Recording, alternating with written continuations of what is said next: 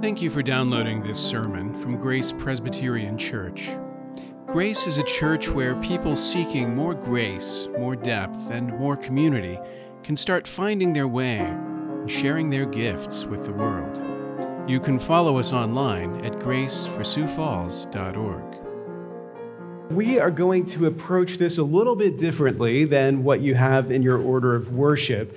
There's three texts that I want you to have in your mind as we proceed. So we're going to start by going back to the beginning of Matthew 24, just to remember the question that the disciples posed to Jesus. They ask, "Tell us, when will these things be, and what will be the sign of your coming?" Now, take a look at Daniel chapter 9, verses 26 and 27. "And after the 62 weeks, an anointed one shall be cut off, and shall have nothing. And the people of the prince who is to come shall destroy the city and the sanctuary. Its end shall come with a flood, and to the end there shall be war. Desolations are decreed.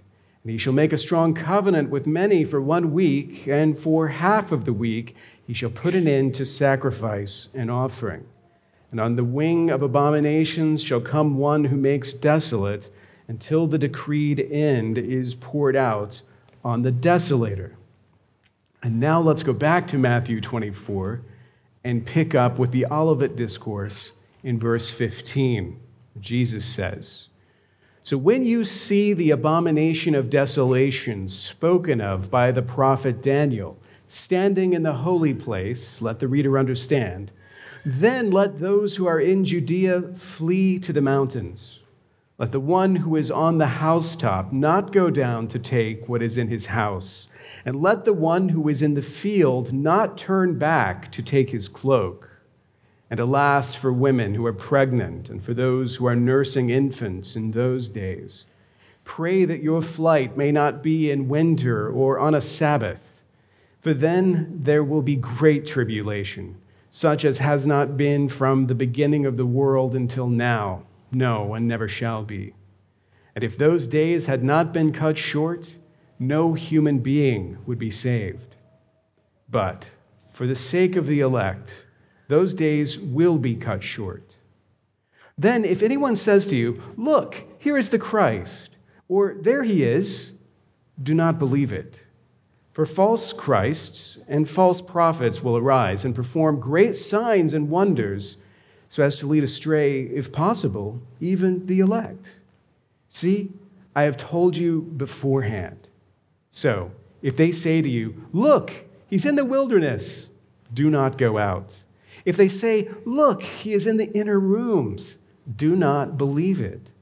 For as the lightning comes from the east and shines as far as the west, so will the coming of the Son of Man be. Wherever the corpse is, there the vultures will gather." Father, as we delve into the great mysteries which Christ has revealed, we ask that you would guide us, that you would give us wisdom as we seek to understand this forewarning from our Lord Jesus. We ask it in Christ's name. Amen. Well, 2 weeks ago, if you remember, I suggested to you that biblical prophecy is a lot like an impressionist painting, the kind of painting that doesn't make a lot of sense if you're standing too close, but if you're at the right distance, everything does make sense. All the pieces fit together. With that metaphor in mind, what I want to do this morning is start with the big picture. I want to start by trying to see how all the pieces fit together in what we've just read. And then once we've done that, we'll zoom in a little bit on a couple of things to look at them in more detail. Specifically, we'll zoom in on the sign that Jesus talks about, and we'll zoom in on the warning that he gives. But first, the big picture. First, let's see how it all goes together. The essence of what Jesus is saying to his people is something like this. When you see the sign, it is time to flee Jerusalem. When you see the sign, it is time to flee Jerusalem. Now, Jesus wasn't a Southern preacher, and I'm not a Southern preacher either, but if I was, I would have put a lot more into that, and I would have said something like, when you see it, it's time to flee it. That's the message. When you see it, it's time to flee it. It's as simple as that. Jesus is saying there's something that's going to happen, and when you see it, immediately, here's what you've got to do. And what you've got to do is run away. Run away. When you see it, it is time to flee. Interestingly, flee, not fight. He says it's time to flee, not to fight, and that's telling. Right? Jesus doesn't say, get ready to defend Jerusalem. People are coming, and they're going to try to destroy the temple, and when they do, you need to be standing there firm to stop them from destroying my house. Not at all. Jesus says, when you see them, flee them, run away. And what that means is this: what's coming is divine judgment. What's coming is from God. The reason you're not fighting it is because it is unstoppable. And also this: what's being destroyed no longer serves the purpose it once did.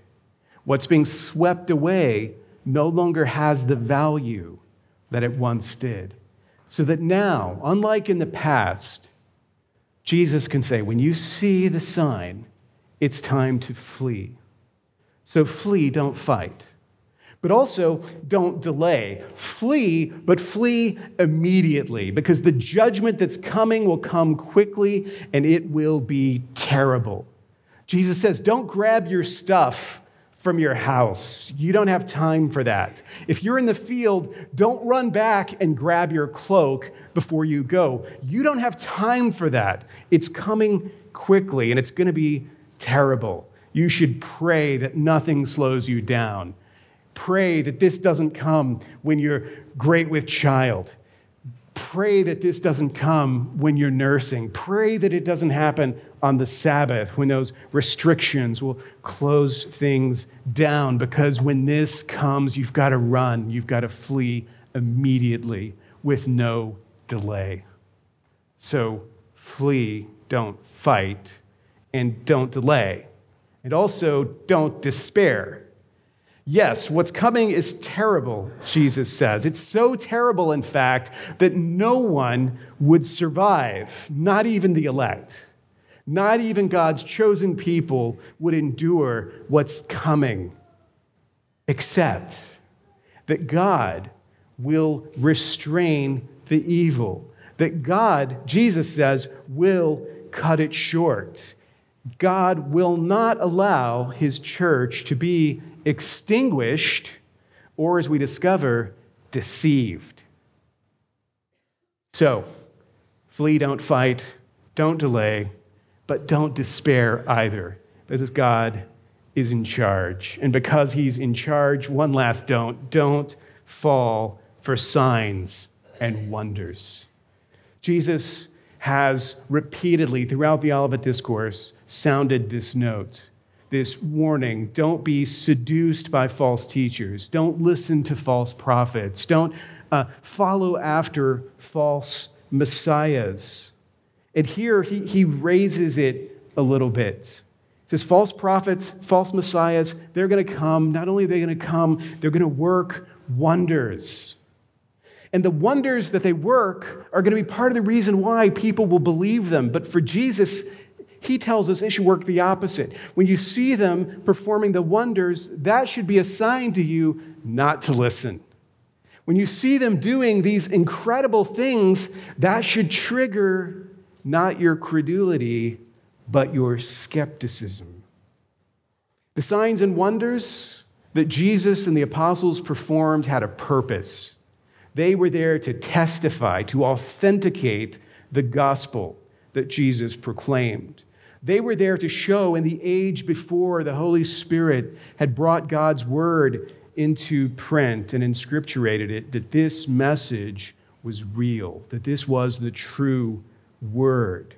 And that mission having been completed with the closing of the canon, comes to an end. So that when new prophets and new messiahs come, working their wonders to authenticate their false gospels, we can dismiss them out of hand, not pay attention, not listen, because we know that is not the way Christ will come again.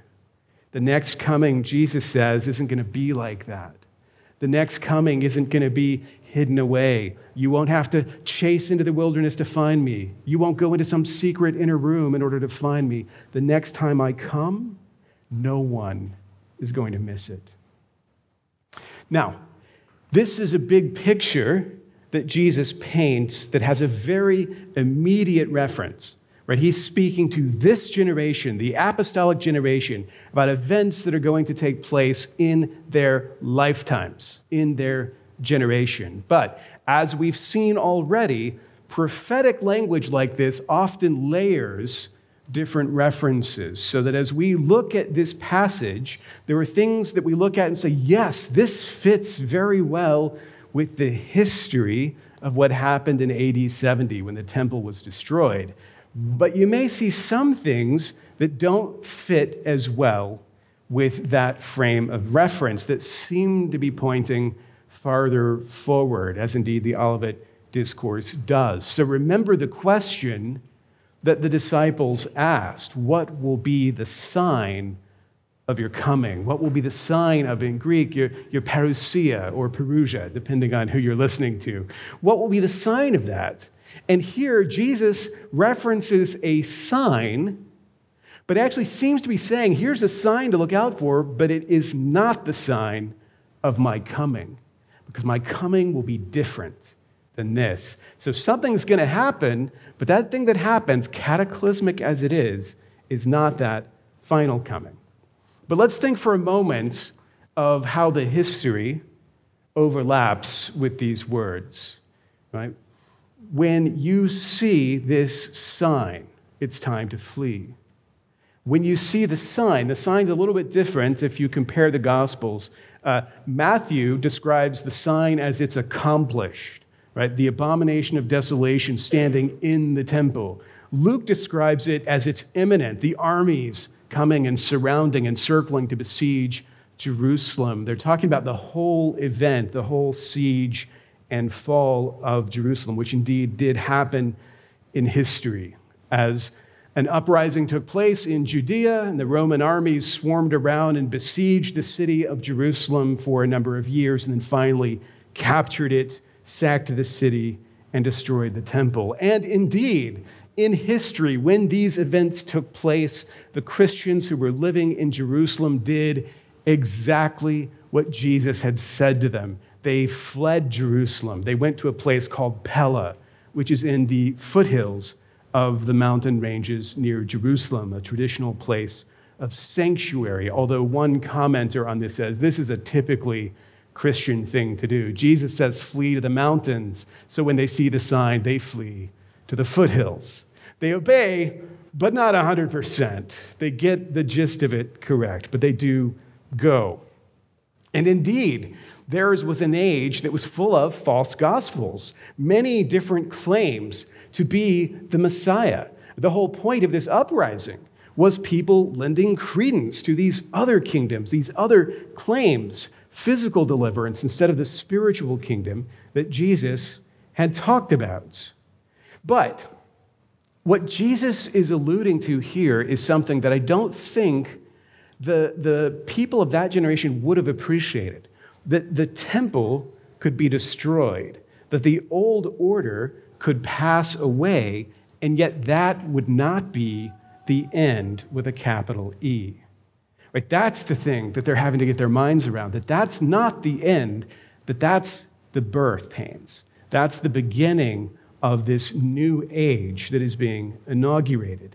Because when the king does return in power, when Jesus does come back, he compares that coming to, he uses metaphors that make it unmistakable, right? He's going to come suddenly, but he's going to come openly. It's not going to be hidden.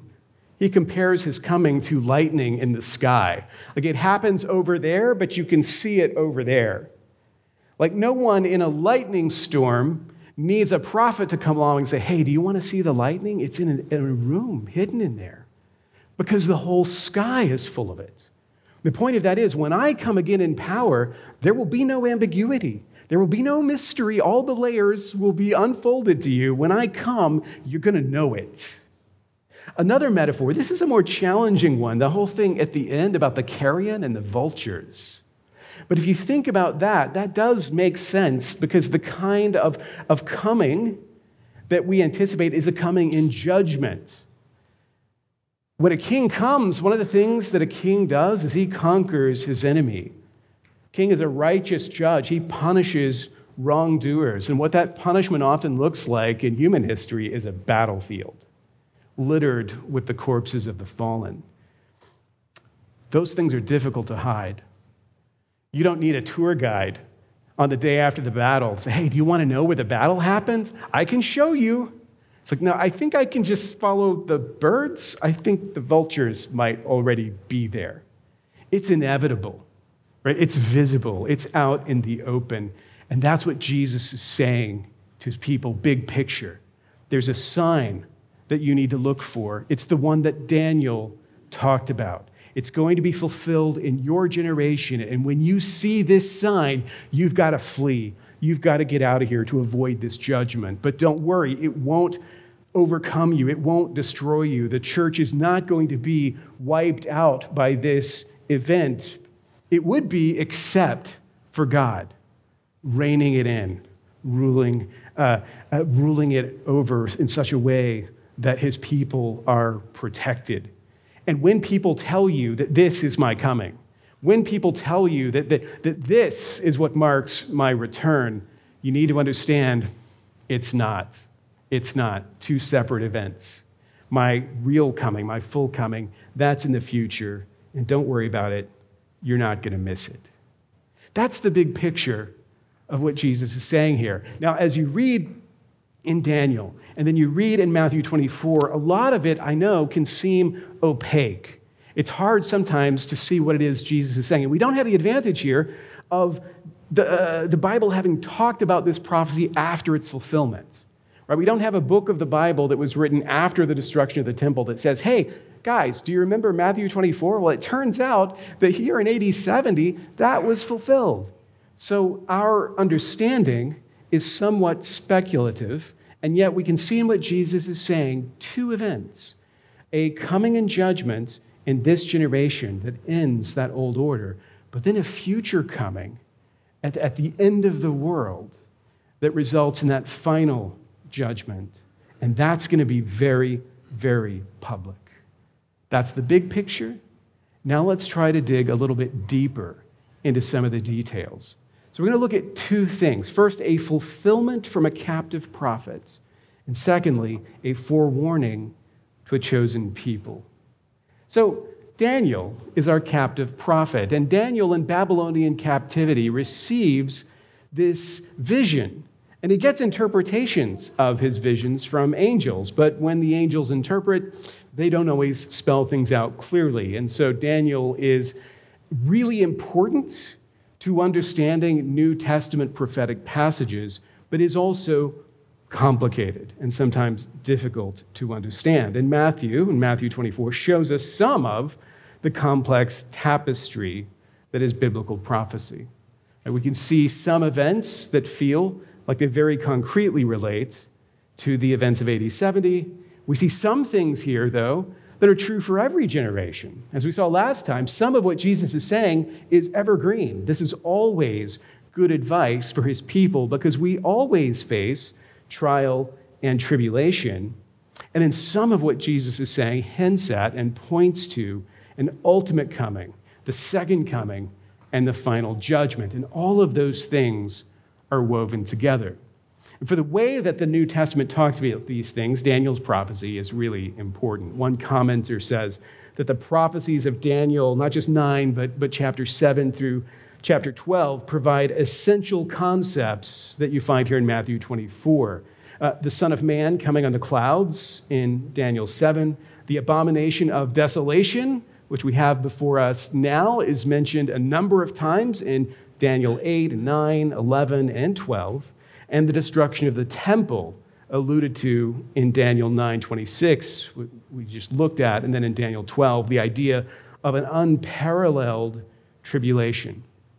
A lot of points in Daniel, and I think when Jesus refers to it, he probably doesn't just have one verse in mind, but the whole scheme of Daniel. But I've given you just 2 verses to kind of give you an orientation, a sense. I think this is the most relevant passage to what Jesus is talking about. Now, even in these verses, there are some mysteries. There are some things, the numbers of the weeks and how they're divided, all of that can be a little bit speculative. And Jesus does not explain all of it. Jesus doesn't say, hey, guys, remember Daniel? Well, let me explain what everything in Daniel means. But he does give a point of contact. He does say that sign that Daniel refers to is the thing that you need to look out for. You realize a year ago, right now, we were in Matthew 13. A year ago, we were talking about parables and how to interpret parables. And back then, I said that parables are cryptic narrative analogies. Cryptic narrative analogies. They're stories that teach their lessons through symbolism, but they require careful handling because they can be somewhat mysterious, sometimes hard to interpret. Well, prophecy is also cryptic, and it's also analogical, but it uses many different forms. Like sometimes prophecy uses narrative, but it also uses poetry and symbolism. It sermonizes occasionally. There's lots of visions, pronouncements of judgment, all those things, all those genres are present in biblical prophecy. And even without going too deeply into the words of Daniel, as you look at that passage in chapter 9, verses 26 and 27, there are 2 events that you can look at least draw like a rough line, 2 historical events that take place in the generation that Jesus is speaking to. First, these words of Daniel, an anointed one shall be cut off. In the King James Version, that's translated, Messiah shall be cut off, because anointed one and Messiah are synonyms, 2 ways of saying the same thing. So there's a Messiah, an anointed one, who's going to be cut off. In Luke 24, on the Emmaus Road, Jesus asks a question of the disciples that he meets on that road, those men who are so discouraged and confused by the things that have happened. Jesus says, was it not necessary that the Christ should suffer these things and enter into glory? And after asking that question, Luke says, Jesus goes back to Moses and the prophets, and he preaches everything in the Old Testament that refers to himself. And as he preaches that sermon on the necessity of the suffering of the Messiah, I can't help but think Matthew 9, verse 26 is in that sermon. Because Daniel, in that vision, sees that one day an anointed one, Messiah, shall be cut off. And indeed, that's about to happen. That's imminent. Within days, that's going to take place. That's one event. But then also, Daniel writes these words, the people of the prince who is to come shall destroy the city and the sanctuary. And he adds, they'll put an end to sacrifice and offering. Now again, we don't have to connect all the dots in order to see that that sounds a lot like what's going to happen when Jerusalem falls to the Romans. Not only will the city and the sanctuary be destroyed, but that puts an end to the sacrificial system, and that ended permanently. That has not been resumed. It is no longer taking place. This prophecy is fulfilled in that moment. So Jesus is referring back to these words of Daniel, which will be fulfilled, as far as we can tell, within a week of his speaking and within a generation of his speaking. The crucifixion of the Messiah and the destruction of the city and the temple, you might think of as bookends for that prophetic generation. Daniel, that captive prophet, must have marveled, though, when he got these words, because for him, the city had already fallen. For Daniel, the temple was already left in ruins, the sacrifices already at an end. He was writing in Babylon. He had been carried captive away from the fallen lands of Israel and Judea. He would have been justified in thinking when he found himself by the rivers of Babylon that what he just endured was the end. And yet, it was there in Babylon that he receives a prophetic word: the end has not yet come. Now remember, in Daniel's day, faithful interpreters of events would have told you that the fall of Israel and Judah, the destruction of Solomon's temple, the exile and captivity of the people, all of those things were divine judgment, not divine failure.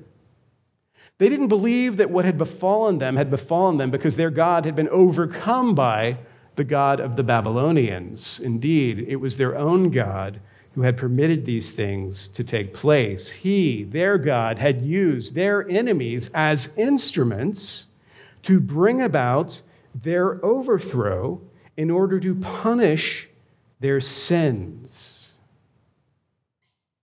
God had done this before. They only had to look back to the book of Genesis and the story of the flood of Genesis and understand that God sometimes uses judgment like that on sin, and in that judgment preserves his people. This is why in Daniel's telling, the end that he prophesies, the end that is to come, will come, he says, with a flood. And if you look at that in Daniel, and then you look at what happened in AD 70, you'll say, wait a second, this cannot be referring to the same thing, because the Romans did destroy the city, and they did destroy the temple, but they didn't do it with a flood. But the flood here is symbolic, it's metaphorical. Flood as judgment. Its end shall come with a flood, the way Noah's world came to an end, to that flood of judgment that swept away all those who had been condemned and left behind only the ones God chose to spare. Just like the judgment that Jesus prophesies. Now, 200 years before Jesus spoke these words on Mount Olivet, a Hellenistic king, Antiochus Epiphanes, had conquered Jerusalem. And when he conquered Jerusalem, he went to the temple and he erected an idol of Zeus in the temple of Yahweh. People looking back on that event described it as the abomination of desolation and would have told you that was the fulfillment of Daniel's prophecy, that the vision Daniel had had in Babylonian exile was fulfilled 200 years before Jesus had come. And yet, Jesus says it is still to come. It is a sign for the future. That was not the end either. It's only now, Jesus says, that Daniel's vision is being fulfilled. It's fulfilled in your lifetime, in this generation. A fulfillment from a captive prophet that will happen before your very eyes. And when you see the sign, it's time to flee. You've got to run. It's going to be so terrible. And yet even this is not the ultimate end. Because after this collapse of the temple, a new age will dawn. Now, what does this mean for the church? So Jesus signals that the apostles will see Daniel's signs fulfilled, right? Messiah will be cut off, crucified in a matter of days. Within a generation, the temple will be destroyed. The sacrificial system will be at an end. All of that's going to happen. Now, during the time between those two events, the gospel of the kingdom would primarily focus on the lost sheep of Israel. But after they flee from Jerusalem, there's a turning of emphasis towards the nations, towards the Gentiles, which we've looked at before. So for the church, they're getting a kind of transitional generation, right, where the work begins one way and it ends another as the old order passes away and the new is inaugurated. So their generation will mirror the destruction and exile pattern that was repeated again and again in the Old Testament, only instead of repeating that cycle over and over again of physical fall, physical rebuilding, there will be a transformation from the physical to the spiritual. With the destruction of the physical temple, the building of a spiritual temple will commence, and that temple will never fall. That temple will never need to be rebuilt. It is a permanent dwelling place that God is building for himself, which is why Jesus tells his people, when you see them coming to destroy the physical temple, just flee. Just flee. There's nothing there for you. There's nothing to cling to, nothing to hold on to, nothing to be nostalgic for. That is passing away. Instead, cling to my spiritual kingdom and the gospel of the kingdom, because your exile from here on out will be a spiritual exile, not a physical one. And the foundation of the kingdom will be rooted from here on out in faith, not in geography. This is a huge transformation that's taking place. The second thing I want you to think about is a forewarning to God's chosen people. Right? Before the Genesis flood, God forewarned Noah, and he set him working on what would become the instrument of his deliverance, the ark. And in the same way, Jesus does this. He forewarns his people, but instead of setting us to work on an instrument, it turns out the instrument of deliverance will be God himself. There are two great catastrophes that are coming, a great tribulation and a grand deception. And ultimately, it is God who will preserve us from both. He says, "For then there will be great tribulation, such as has not been from the beginning of the world until now, and no, never will be." That is eschatological language. When he talks about that tribulation, the way that he describes it, it sounds like end of the world tribulation. Now, commenters on this will say, sometimes prophetic language talks into the world, but its actual fulfillment was not the end of the world. And so it's possible for words like that to be alluding to and referencing the actual tribulation that led to the events of AD 70, which were actually quite bad. The historian Josephus records the events for us, and what he records gives us a flavor of the terror that those people endured. But when we hear those words, a suffering like has never happened before and never will again, it seems impossible to us that that could have already happened, and we don't know about it. Nobody told us about it. But I think that may be connected to two things. One of them is the fact that we don't have an appreciation for the significance of the suffering that takes place in the end of the old order and the beginning of the new, and that the significance of the events affect how we gauge the suffering. The only analogy I can think of is the way that sometimes people will try to say that Jesus on the cross had to suffer the most pain that any person ever suffered in the whole history of the world. Like that his pain had to be more than any other pain ever endured, because the only way that they can measure the value of that suffering is through that sense of like what percentage of horribleness did it reach to, did it achieve, right? But part of the suffering of Christ had to do with how far down he had come, right? So honestly, even if Jesus had never suffered physically any pain, he already would have endured more than any human being had ever endured before in his humiliation. The pain that he endured at the cross heaped more and more humiliation upon that, but we don't need to get into sort of graphs of how much pain was endured in order to measure it. The scale of how far down he'd come intensifies everything that he suffered. In the same way, I think the great tribulation that those Christians endured is intensified by its significance in God's redemptive plan. because of what it signified, the end of the old world and the beginning of the new. It was a great trauma. There's also a period of great deception accompanied by false Christs and false prophets. Their signs and wonders are meant to authenticate their message. And these are signs and wonders, Jesus says, that would have convinced everyone if God had permitted it. In the same way that the tribulation is so great that everyone would have been killed if God had allowed that, the signs and wonders were so convincing that everyone would have believed if God had permitted it.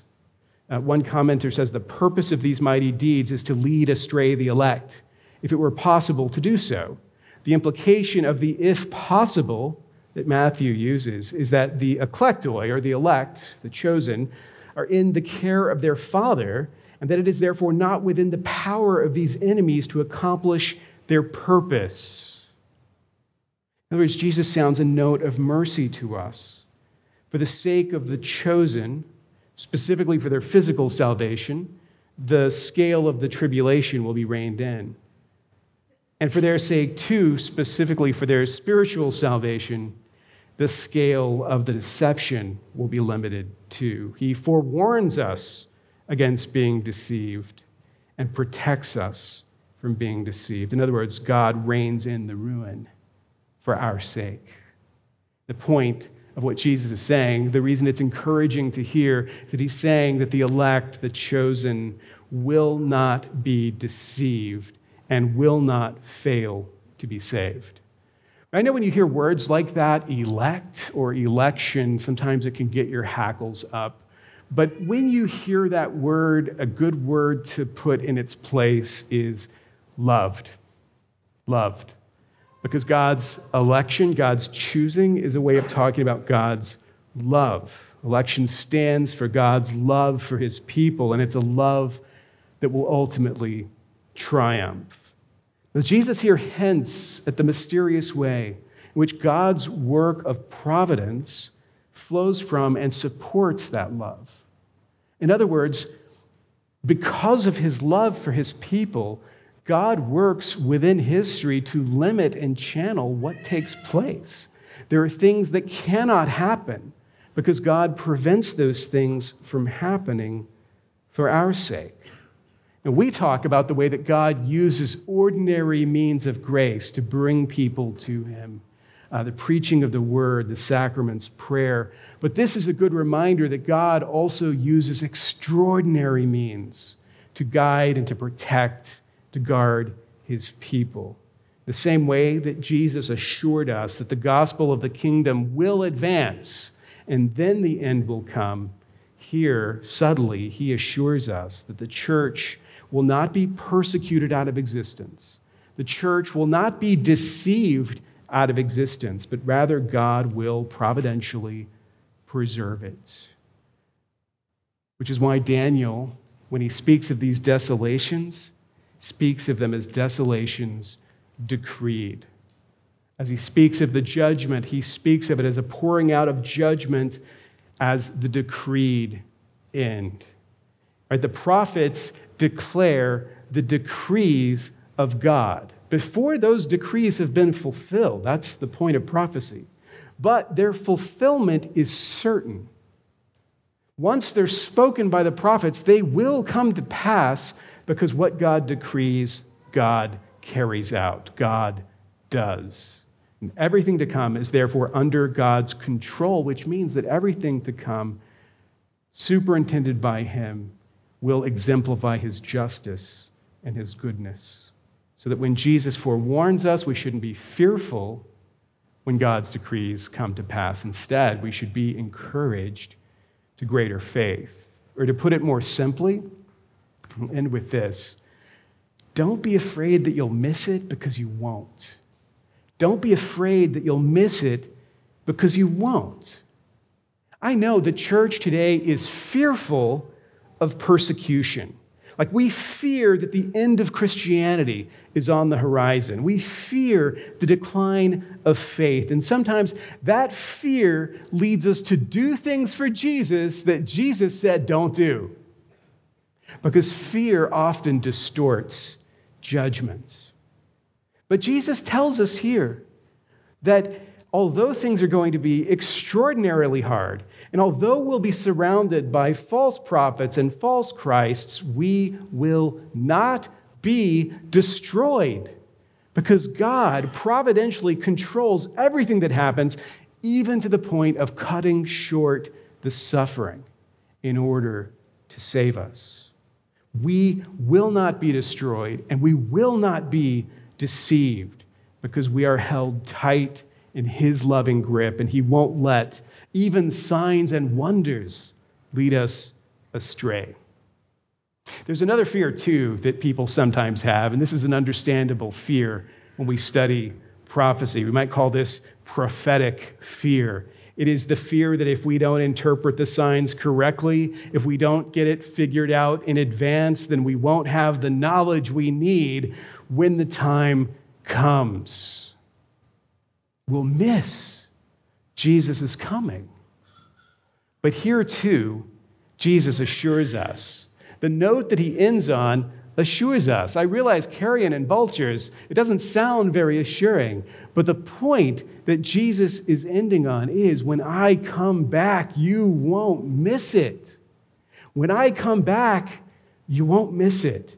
You won't have to trek into the wilderness to find me, and you won't have to venture into some secret place. You're my people. I love you. You're not going to miss me. Thank you for listening. You can find more sermons from Grace and information about joining us for worship by visiting our website at graceforsiouxfalls.org. We also invite you to visit the iTunes store and subscribe to the Sermons of Grace podcast.